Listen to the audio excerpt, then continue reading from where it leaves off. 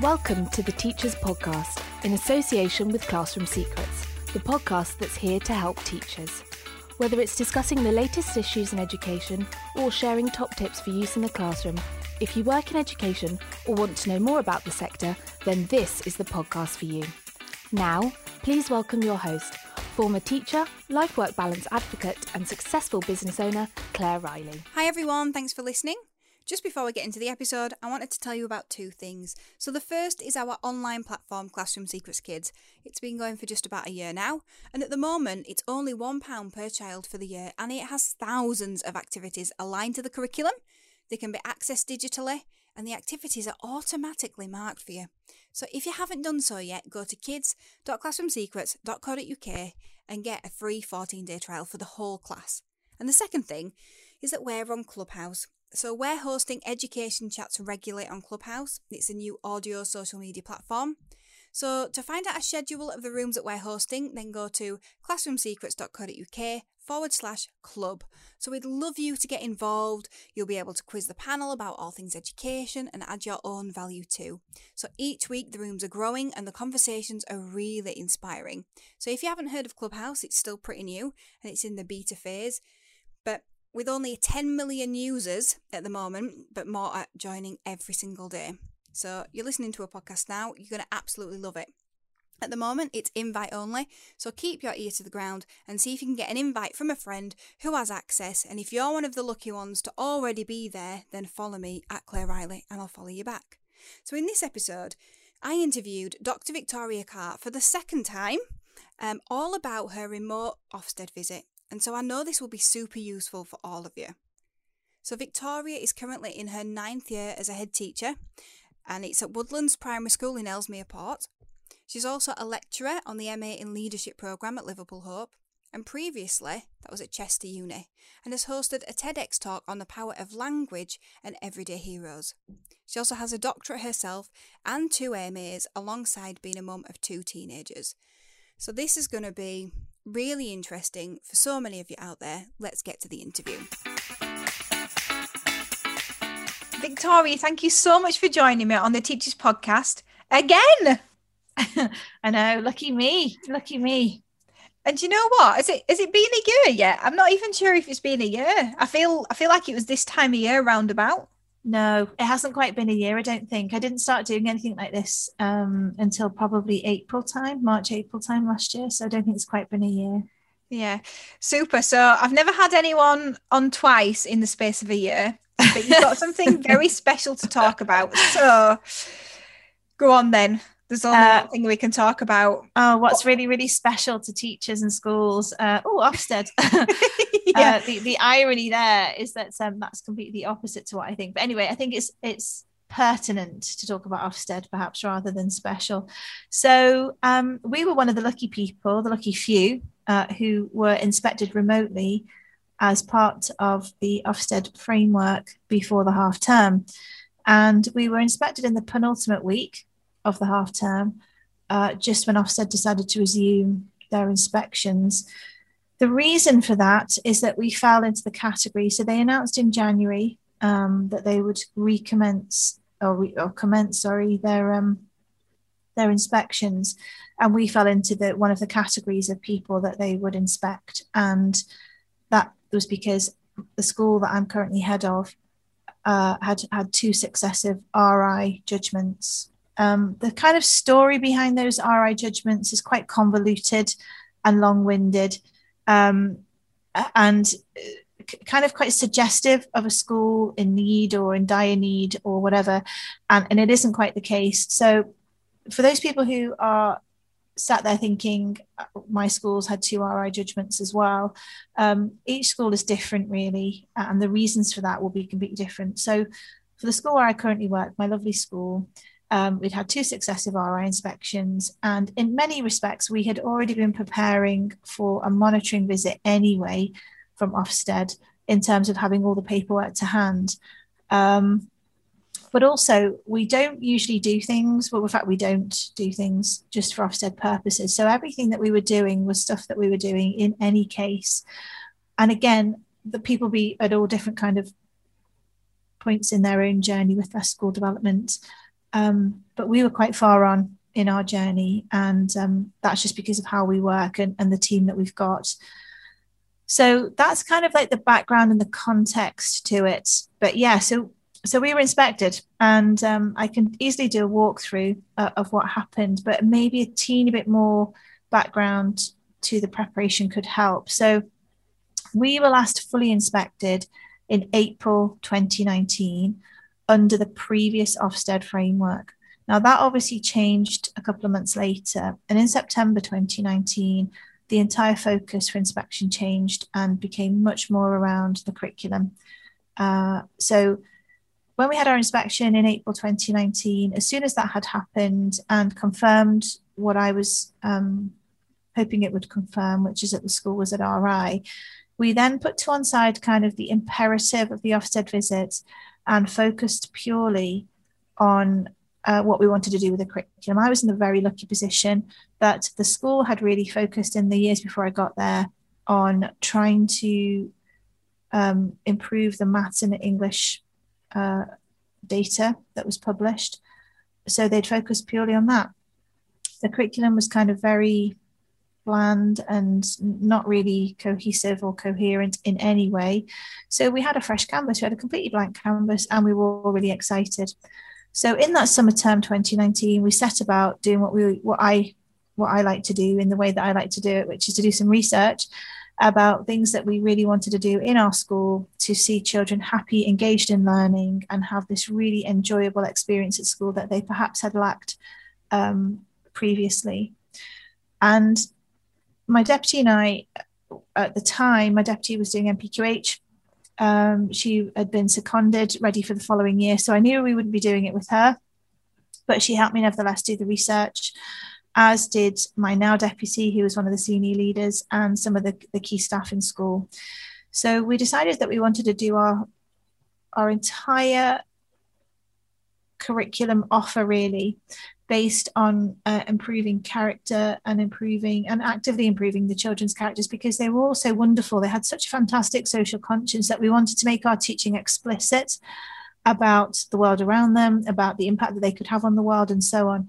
And one of the program at that point as well, I was applying to join the army as a reservist. And so I became quite aware of the military kind of networking out there as well. So began to follow some people on LinkedIn and on Twitter with a military background, and also lots of education people who are out there just really inspiring me to do the best I can do. And one of those people was a guy called Mike Hamilton, who had not long kind of established his company called Commander Joe's. Alongside that, which is a really, really exceptional program, we were really keen on obviously engaging children in reading and really switching the light on to some of those things that they'd kind of trawled their way through for a couple of years and not had much enjoyment of. And we worked with a company called the Literacy Company, and we kind of ummed and ahed about which way we would go. Would it be basing all of our learning around the Literacy Company and the text, that really text-rich activity that we'd been doing for a term or two, or would we completely rewrite it and go down the Commander Joe's route, the Co-Joe's route? And we decided to stick with the Literacy Company and really overlay the Commander Joe's learning on top of that and make it a thematic curriculum. So that all began in the summer before the Ofsted framework change. And again, it's important to know the context because not everyone will be the same. So the conversation I'll have in a minute about the inspection and the outcomes of it will all be completely different. So having spent a term mapping out absolutely every aspect of our curriculum, making sure that the geography covered all the national curriculum objectives, the history did, and that it was sensibly organised, so that it was progressive and met the objectives, and also relevant, that it was thematically curriculum based. It took a term, which was a long time and a lot of effort. So in September 2019, we knew we wouldn't get inspected. We knew that we would probably do a monitoring visit 2 terms from then. So we kind of really enjoyed our time as subject leaders looking at each individual topic, and how it had progress across the school. So we looked at progress from year 1 to year 6 and what that would look like. One example of that is, for, if you're using maps with children in year 1, they're going to look completely different to maps that you might use with children in year 6. You're obviously going to have very simplified maps, and you're going to have maps of the British Isles, for example, with children in year 1 compared to the maps that you might look at with children in year 6, different countries and different kind of aspects of the world that you might look at, and talking about why, the maps that we might have used in our education, you and I, how they might have had kind of America and Europe at the center, and kind of having those kind of broader discussions. So we looked at every subject really. And again, that took us a term, and it moved into then Christmas 2019, and then a following Christmas into sort of January 2020. And at that point, we became aware of the pandemic, but we still planned to continue with our curriculum preparations. And we focused on knowledge organisers, how we could make that knowledge really easy for children to understand and make those thematic links really explicit for children and parents, and include them in that. And the governors were on the ride with us as well. So that was the background. And then, of course, there was the first lockdown. So during that lockdown period, when at that point, focus was more on childcare and mental health and kind of keeping people going through what had been largely unforeseen and unexpected, staff were expected to kind of just do some CPD. So we continued with the curriculum-based CPD online, and a lot of people adapted. All the companies that we worked with adapted their provision to teaching online. So the CPD continued despite the lockdown. Then since September 2020, we came back. And again, we revisited the curriculum and we looked at tying some of those things together. So, for example, we'd had a look at provision, we'd mapped it out. It was thematically based. The next stage then was for us to look at those progressive statements of expectation, really, and put them onto our tracking system. We use a system called Insight, which again is really exceptional.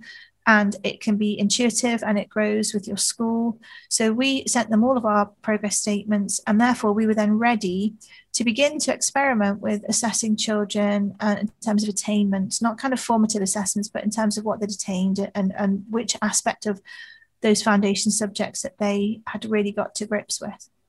So we were already quite far on in our journey, despite COVID, despite the lockdown, when we then paused and we said, look, the expectation now from the government is if anybody goes home, they have to be taught remotely, that they have to access that. So we needed to teach the children how to use those systems, the parents, and also some of our staff who were, if I'm honest, a handful were quite reluctant or quite, weren't really tech interested or tech savvy prior to this lockdown. But we needed to train everybody at the same point, because as you know, you're only as good as your weakest link. And if that was a staff member, then that meant that was a huge barrier to that learning taking place if and when there was another lockdown. So we did that in a progressive way. Again, we spent all of October teaching the staff, the children and the parents how to use the systems and putting that into place, so that by the time when we were unlucky enough to have a year group bubble closure, which was year 2 actually, everything kicked into place really smoothly. We did a little exercise on reviewing how that could have been improved, but largely it kicked in the following day, children being taught online through Google Classrooms, which was a system that we'd implemented, and no learning was lost. It's quite hectic, that first lockdown, that first bubble closure, sorry, because I think it was quite a shock to everybody. It was a shock to the staff, to the parents and so on, but we managed it, which then informed us for how we would do it in January when we actually locked down as a whole school. But I think we were very lucky in the way that we chose to do it. And I think we were lucky in the way that we had already trialed it in November, December time with year 2, so that when it came to the lockdown, everybody kind of swung into action, and we kind of overcame some of those initial hurdles already with the learning that we'd done before Christmas. So that's the general context to the Ofsted inspection. And it's important because some of those things were actually commented on, and we got the letter yesterday after 4 weeks. And some of those things were commented on in the letter. So without all of that happening, I think it would have been impossible for us to then do the job that we did during the inspection. So as I say, we were called on the Monday before, in the penultimate week before half term, got a call at about 11 o'clock to say that the Ofsted inspectors would be inspecting our school on Wednesday and Thursday. They were giving us an extra day, and it does say in their framework as well on the website that they give 48 hours notice for those remote inspections, I suppose to allow them time really to set up things like Teams meetings, because there were an awful lot of those to set up, to establish the email addresses for everyone, and to basically do a lot of logistical admin. We talked through what they'd seen on our website. So that is the standard anyway for inspections. The inspectors will know they're coming to inspect your school for some time ahead of the inspection, and they're very thorough. They've got all the time to have a look at your website to make sure that you've have everything on there that you're meant to have. And obviously, most people will know this now, but you're meant to have your remote learning provision very clear on your website. So they'd already had a look at that. We had also completed, and bearing in mind it's a big school, it's a 2/3 form entry school, so there are staff enough to do this. But some schools, you know, that are very, very small or one form entry may not have the capacity to do these sorts of things. And this is where it comes a bit challenging or difficult to do. But we had already done the government's review, really. They'd put it out there in January, and anybody who's a bit savvy knows that what goes out there is usually an instrument that they're going to use later on. So they'd said it was a helpful tool for schools to use to review their learning provision, their learning offer. What it is a very lengthy document for schools to evaluate what they're doing. But as you well know, if your main focus is on children and parents and families and learning, if you've got the capacity to do those additional things, kind of remains to be seen. But luckily we did have. So we'd put that on there. So they'd had a look at our review, they'd had a look at our curriculum offer and our remote learning policy, which was all on the website. They then asked us who to kind of formulate. Well, I already explained to them. So again, it's about taking control of the situation. I'd explained to them that in our school, everything that we do is team-based. There's no one person who's in charge of anything. We'll work as different teams in the school, because that way, if anybody's off ill or if anybody leaves, there's always succession planning is always there present. And in addition, it helps people to develop skills and to improve their own professional practice. So I'd explained to them that they wouldn't be meeting with individuals, it would be teams. And then I came off the phone and I briefed the senior leadership team. The military people who might be listening to this will laugh, because it was a Charlie 1 call on the net. They all rocked up remotely, and we met to kind of talk about what we would do over the next couple of days. And part of that involved just simply gathering information. And if I had known on the Monday the sorts of things they would be interested in looking at, I'd have kind of made more preparations, which is what I put in the document that I shared later at the end of that week. So one of those things might have been sort of saying to the staff who were teaching, okay, have a look at some of the children who have engaged fully for a unit of work in the last 4 weeks. If it's a 2-week unit or a 3-week unit, have a look at some of the work that you've marked or given feedback on in that period of time. Give me your planning. Give me some screenshots of the work that the children have submitted via Google Classrooms and evidence of your marking and your feedback. And then compile it all into one simply emailable document, shareable document. And I could have shared that in advance. As it happened, we did that on the first night of the inspection. But those are the sorts of things that they wanted to have a look at. What learning is taking place when children are at home? They didn't kind of say that that's what they would look at, or that it was even an essential part of it. But they just wanted to know what was happening, and it was something that we could easily evidence. It just took about an hour to produce. So again, those hours are 60 minutes is a massive period of time for an already busy teacher who's preparing and feeding back and so on. So if it had had that on the Monday, I'd have said spend the next 2 days pulling that together. So it isn't a 60-minute block of time that you need to find. It's more like I'll find time here and there around what I'm doing anyway. But essentially what we gathered ready for them, obviously, was the self-evaluation framework, school development plan, other documents that we had produced for other people. And I submitted that all via email that night. Our curriculum outline as well, which was really important. And then I gave them some samples, really. I just picked one topic. Our art teacher was actually off school with COVID and not teaching at all. She was actually very poorly with COVID. So I thought one nice way of involving her in the process would be to submit to the inspectors her kind of overview of the subject, the progression statements that were then on our insights tracking system for art, and some of the exemplar of the work that had been created as a result of her curriculum plan. Because I knew she wouldn't be able to talk it through. She wasn't one of the people, obviously, that could be interviewed. But nevertheless, they would see the quality of the work in a subject that sometimes may go, maybe overlooked to a degree.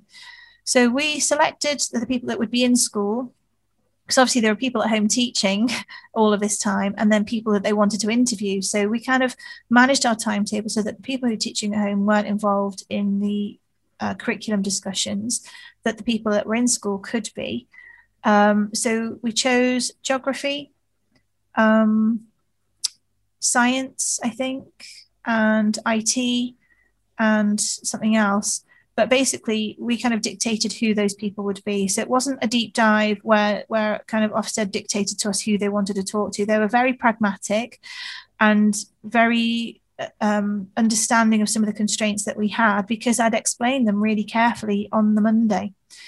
So in that conversation, a very brief conversation, we set up the Teams meeting for the afternoon, where we would have a more detailed and thorough preparation discussion. And it was about 90 minutes in the afternoon, by which time I'd already briefed my senior leaders, and they were all part of that Teams meeting in the afternoon. And I'd already explained to the inspectors that's how it would be.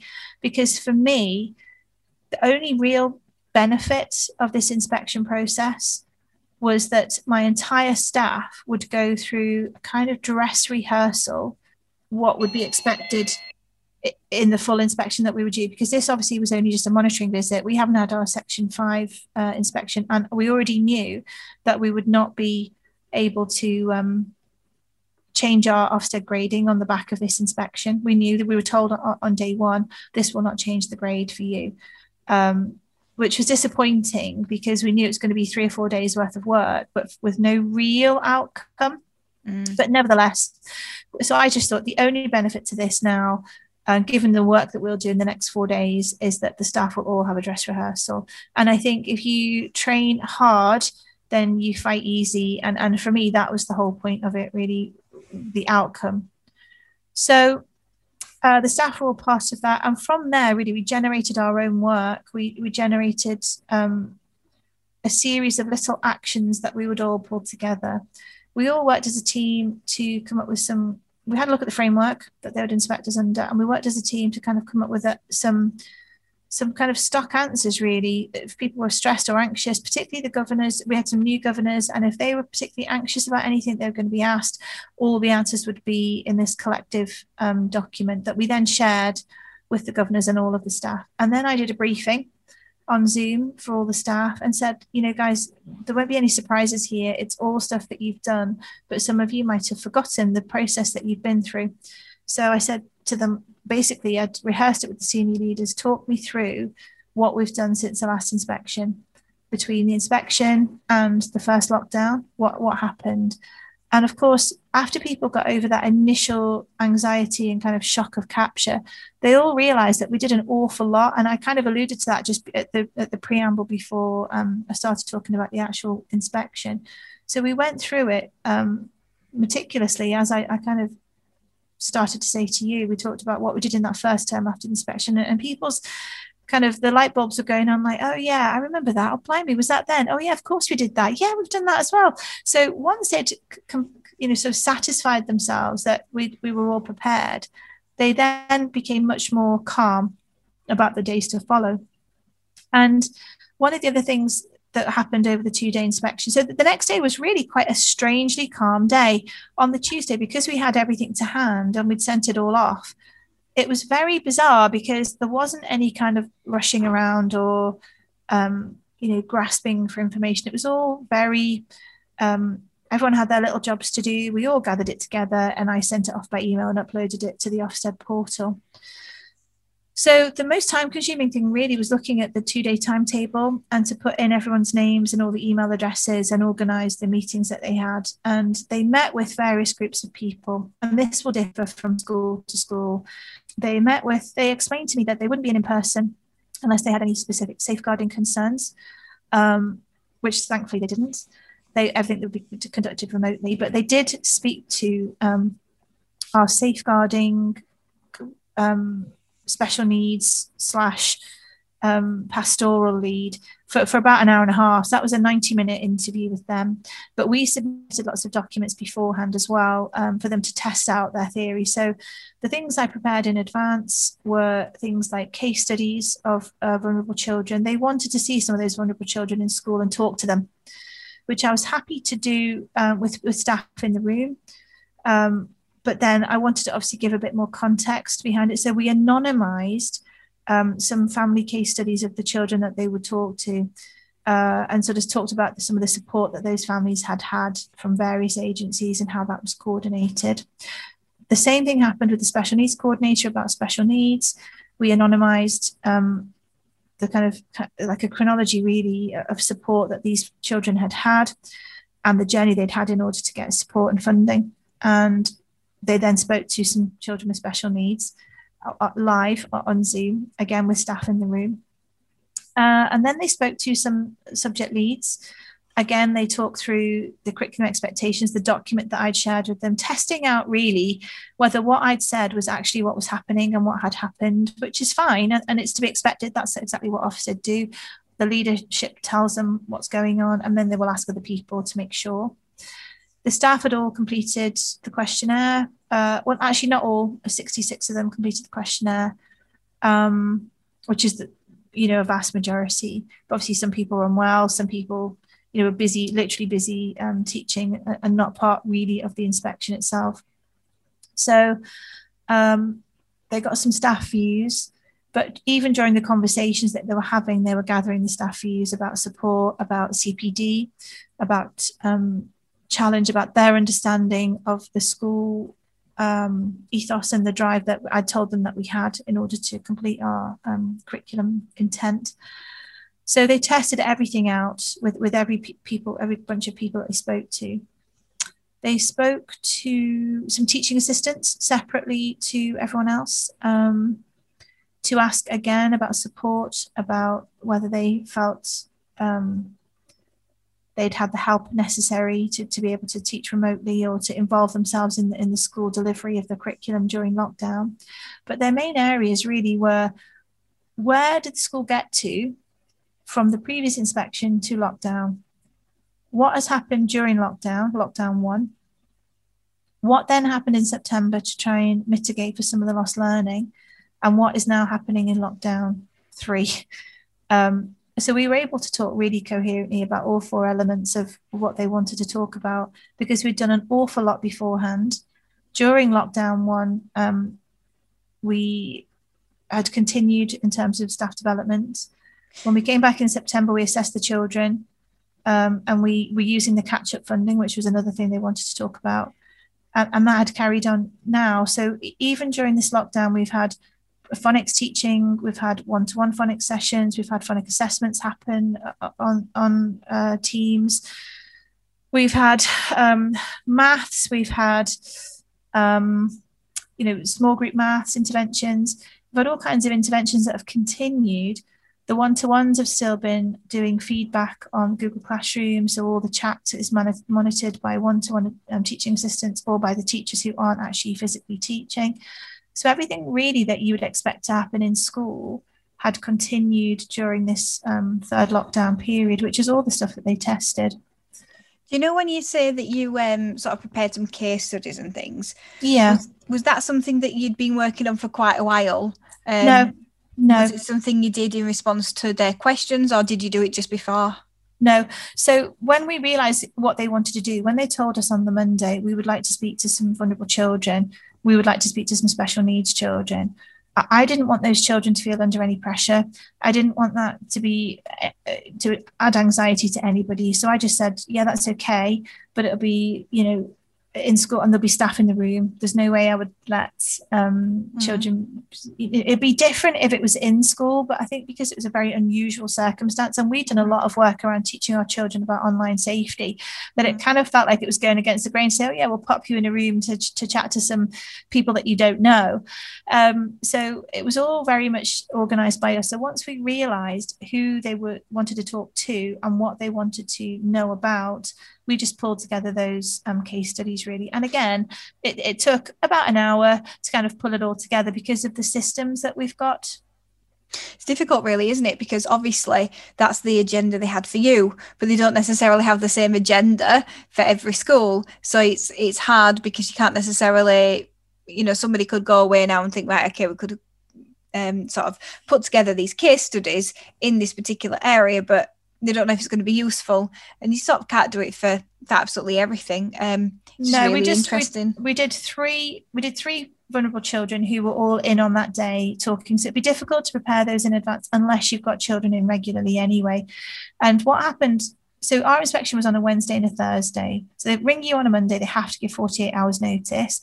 The inspections are Wednesday and Thursday.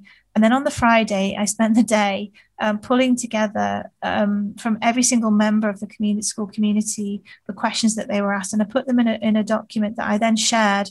And funnily enough, I put it on Twitter and said, "Look, I've put it together.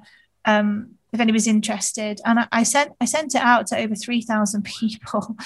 And then the following week, which was the last week of the half term, again, I was aware that if I didn't do it on the Friday and spend the weekend sharing it with people, there could be people on the Monday who would get the same call we had and be completely, not clueless, but, not knowing what to expect. Whereas if they had that document, then they could at least begin to plan ahead. And funnily enough, my good friend who's around the corner had the call on the Monday, and she had that document on the Friday afternoon. I shared it with all the people in our local authority as well.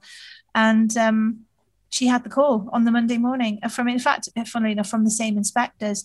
Now I'm interested, I haven't spoken to her really other than to see how she is, but I'm interested to see probably next week when she gets her letter, if there's any kind of congruence between the sorts of things that she was asked and did.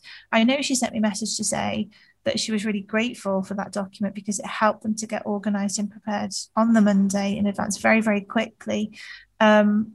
So I'm assuming that because the areas are so limited, they weren't interested in doing deep dives or anything like that.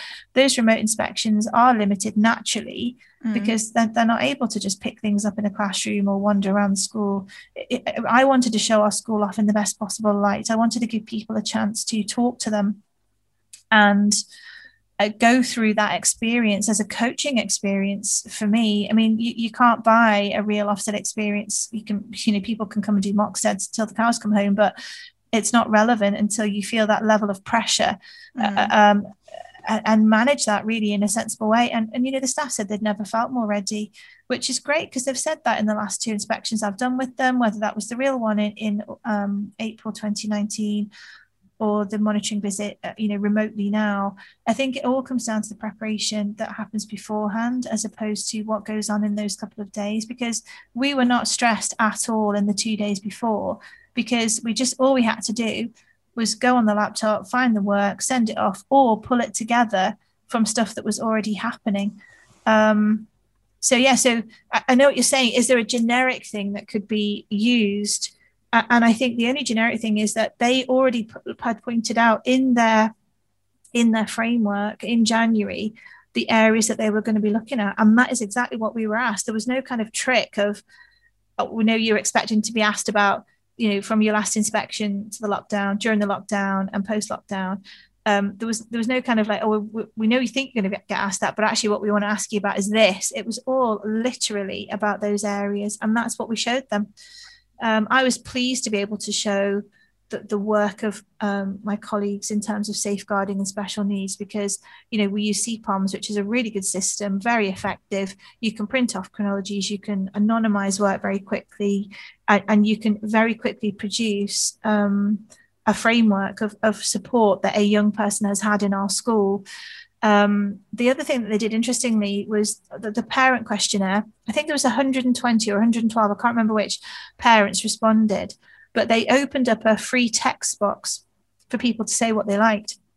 And I'm not sure if that's normally the way forward. I think it is literally just a multi-choice feedback sheet. But we had a lot of parents who'd written some wonderful things, and they did actually read out some of those wonderful comments to us, which was great. And the staff feedback as well. I mean, you know, obviously you're always going to get parents who have an axe to grind, who use that as a platform to kind of have their moment, if you like, and they're entitled to it. And you know, and some of them did use it, but because it was overwhelmingly positive what had been said, it kind of nullified some of that negativity, really. And, you know, a handful of special needs parents kind of said that they didn't agree with the way we did things in school. But again, the vast majority supported the fact that that wasn't factually accurate. It might have been how that person felt, but it wasn't factually accurate. And I think that happens on the second day. They spoke to governors, they spoke to the LA representative. They spoke to all different aspects of staff. So I think they were very thorough. Just on that then, did you feel like it was a useful experience? Yeah, I did. Not the inspection itself.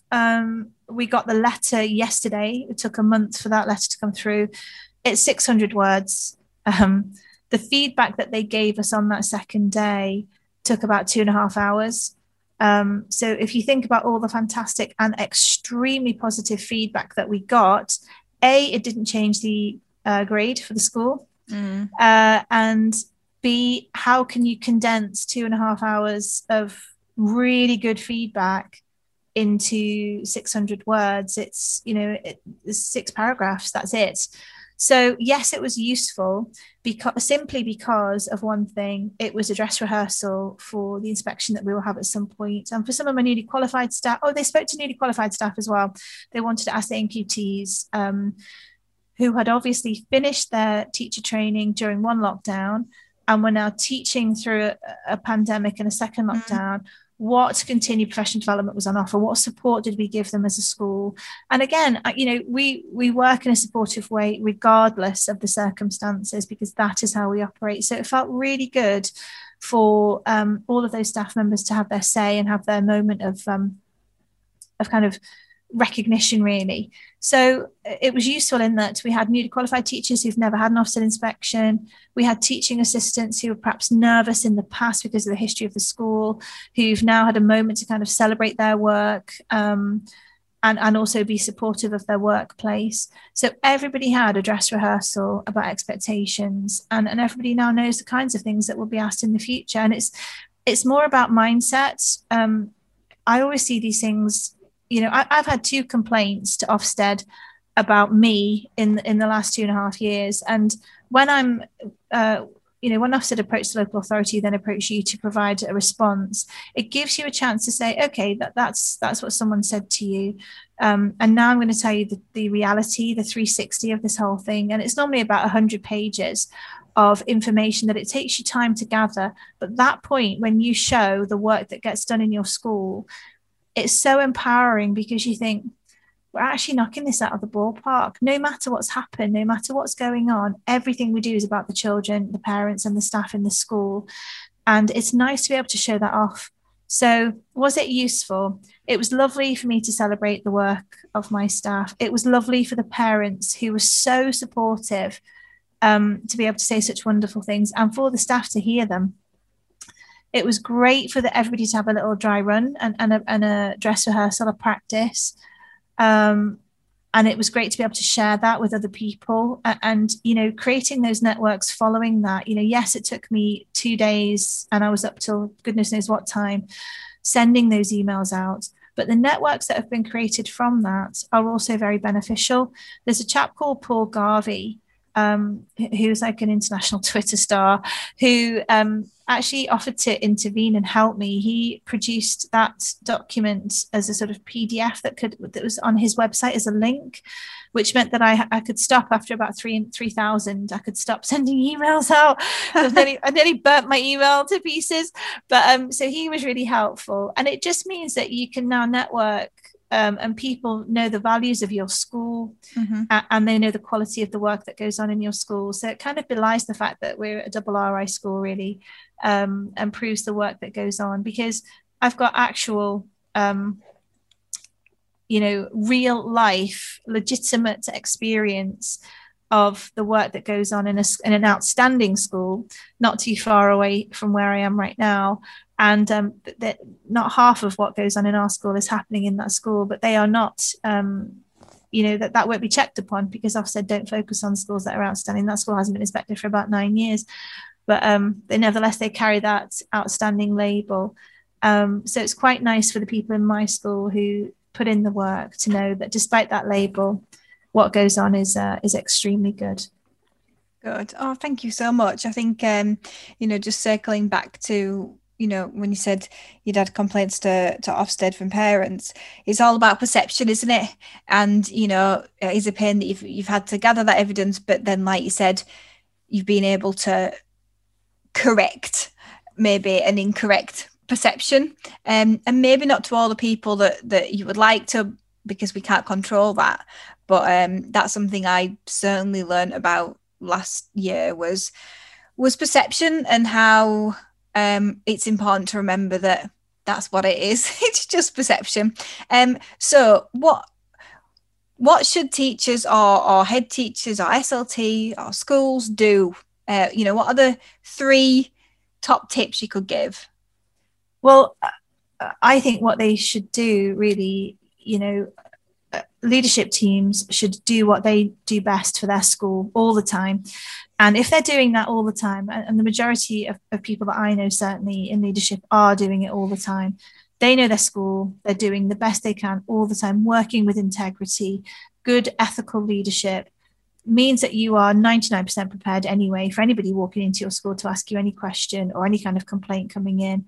So the first thing is do what you do best, lead with integrity. And, the second thing is, I would say, take control of the situation. I'm not an aggressive person, but I am quite forthright. And so when I explain to the inspectors, listen, it's Monday, I've already set up a mental health training for my staff tonight. My staff enjoyed the most wonderful group coaching session from an incredible woman called Christina Mitchell, who again is on Twitter, and they absolutely loved it. One of my staff, her mum was being buried that day. She'd had COVID and died. My chair of governors was conducting the funeral of that person's mum. Wow. So, I said to the inspector, you guys, I literally said it, you guys are coming in to inspect our school for 2 days. I have got to care for my staff and my school for the long term, not just this week for Ofsted. So I'm not going to ask them to produce anything tonight. I'm not going to ask them to not go to the training tonight. I want them to do that training. And you need to understand, in the context of what you're coming to do, there's a much wider issue here, which is actually the pandemic. People are dying. I've got staff who have COVID. I've got people whose family members have died of it. So, I am pragmatic and empathetic about that. And yes, we want to show off our school, but you need to understand that's the context. And they were really understanding of that.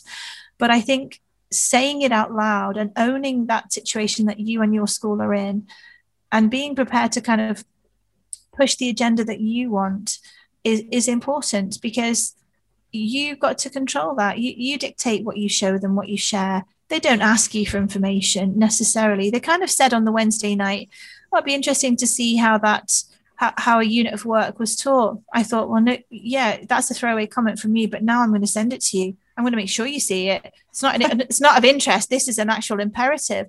So I don't ever like to do things superficially. I wanted them to know everything, and the staff do too. And it's having that confidence to say, this is my school and this is what you will know by the time you finished. And so I think, the first thing, lead with integrity and do what you do best in your school. You know your people, you know your school. And the second thing is take control of the inspection. And the third thing is just, if it's at all possible, remain calm, because, these people are just doing their job. For them, it's not necessarily life-changing. They are just simply doing a job. It's not a very popular job, but it's a job that they have to do. And in many respects, do you not see yourself doing it in the future then? I will never be an Ofsted inspector. Never, ever, ever. Just thought I'd ask as soon as you mentioned it. No.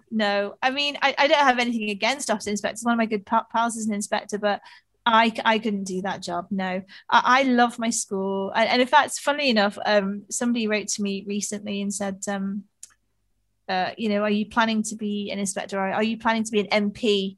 Or are you planning to be a union representative? I could see you being an MP. I think you'd be very good at it. No. I like to work with integrity, and I like to be honest with people. Yeah. But I mean, you should just get into it, and it'd actually be good to actually have a teacher, somebody who's had experience there. Maybe. But I love my school. I love my job, and I've no intention of being an inspector or an MP. I think you have to lose something about yourself to be an MP, and I'm not sure what, and I'm not sure why, but I think in some ways you do, which is a real shame. But in terms of the DfE rang me up the other month to question me about something, and I gave them about an hour's feedback on what I think could have been improved. So if ever I'm asked, I'll share, certainly. And I think I was on the politics programme one Sunday the other week to say exactly this. I think the mistake that the government have made is not to ask real people doing the real job. They might have asked their buddies, or they might have this outdated idea of what goes on, but it's not actually what goes on in schools. And if they'd have asked any of the people who I'm linked in with on Twitter or LinkedIn, what do you think about this idea? If we mooted this idea, would it work? People would have said, well, no, or it could work if you do this, or they'd have given legitimate, genuine feedback, which would have benefited the entire country. And I think it's a shame that didn't happen. And it's also a shame that they let the media ride roughshod over us, because actually we've all done a cracking job. And whether Ofsted say that or not to you, if you do get an inspection, we've all kept everything going. And children being taught to the best of our ability in whatever context. So that I do know for a fact. And with a lot of factors outside, teachers' control now. Yeah. Because, there's always a lot of factors outside, one teacher's control in terms of what's going on with children at home. But it just takes it to a completely whole new level. Mm-hmm. And I remember being a tutor and visiting children's houses, and at least I was there next to them. Yeah, I mean, it's difficult, isn't it? It is difficult to kind of be all things to all people all the time. And I suppose the advocates for the government, I mean, I'm apolitical, to be honest with you, but I think the advocates for the government and what they've done probably see that it is difficult to be all things to all people all the time. But I think the pragmatists amongst us would say, yeah, it is. But I'm not all people to all things all the time. What I do is I have a team, and I ask my team, and then I ask people who know what they're talking about to advise my team, so that by the time we arrive at decision making, I'm making an informed decision that may not benefit all people, but it benefits the majority. And the people it doesn't benefit, I can then speak to directly and apologise for the impact and try and mitigate for some of the reasons why it won't benefit them. But I think if you're not going to take advice, if you're not going to act on advice, and if you're not going to seek to be informed, then you're really on a hiding to nothing. And I think that's what's happened, really. So it's a shame for the government, because yes, it is a difficult situation, but equally it could have been handled in a completely different way. With taking advice on, because here we are, we've just had a third lockdown and everyone's now nervous about another one happening, if everyone comes back too soon, if it's all, but again, I think being honest about it, and helps people to understand where you're coming from. And I think the fact we've got the Easter holidays in 3.5 weeks is probably one reason why they're bringing everybody back, en masse, because 3.5 weeks time we'll start to see any kind of increase in numbers and rates, whether it's a new variant or not. And then there's a natural 2-week break where everyone can stay home. So I think it's kind of manipulating time, but without telling people that's what's happening. So it leaves a lot of concerned individuals who are unsure, worrying about what's going on when it's not really necessary to do that. But that's just my view, political view, which I shouldn't really have, apparently, as a head teacher. But I am apolitical, as I've just said, and it's just simply an observation on leadership as opposed to politics, really. Thank you so much. Okay, so where can people find you? So I think you've mentioned that your document is on Paul Garvey's site. It is, yeah. I now tweet. I've had to change my Twitter handle from my school name. I was head of Woodlands. I am now happyhead74 on Twitter, and I am on LinkedIn as Dr. Victoria Carr, and my school is obviously Woodlands Primary School in Ellesmere Port. And the Ofsted document is on Paul Garvey's website. He's Talk for Teaching, international superstar. So yeah, that's where you can find me. Super, thank you so much. And I look forward to soon talking to you properly on Clubhouse when you've got fewer things on your plate. Just before the call, she showed me a diary which was, I don't even know how you're understanding it, but very, very full. So yeah, in a few weeks' time, we'll have a lovely chat on there with some other people. So thank you so much. My absolute pleasure. Thanks for having me. Thanks for listening. What is it that you could start doing this week to stop worrying about the pressure of Ofsted? So do you need to prepare anything extra? Or do you just need to believe in yourself and the rest of your team? Believe that you are already doing a good job? I really hope that Victoria's account has helped put your mind at ease. If you want to give any feedback about your own remote learning Ofsted experience or how you've been preparing, then just start up a conversation in the Teachers Podcast community on Facebook so that others can get involved, or you could join us on Clubhouse. See you next week. Thank you for listening. The Teachers Podcast is in association with Classroom Secrets, a provider of high quality and affordable teaching resources that children love and teachers trust.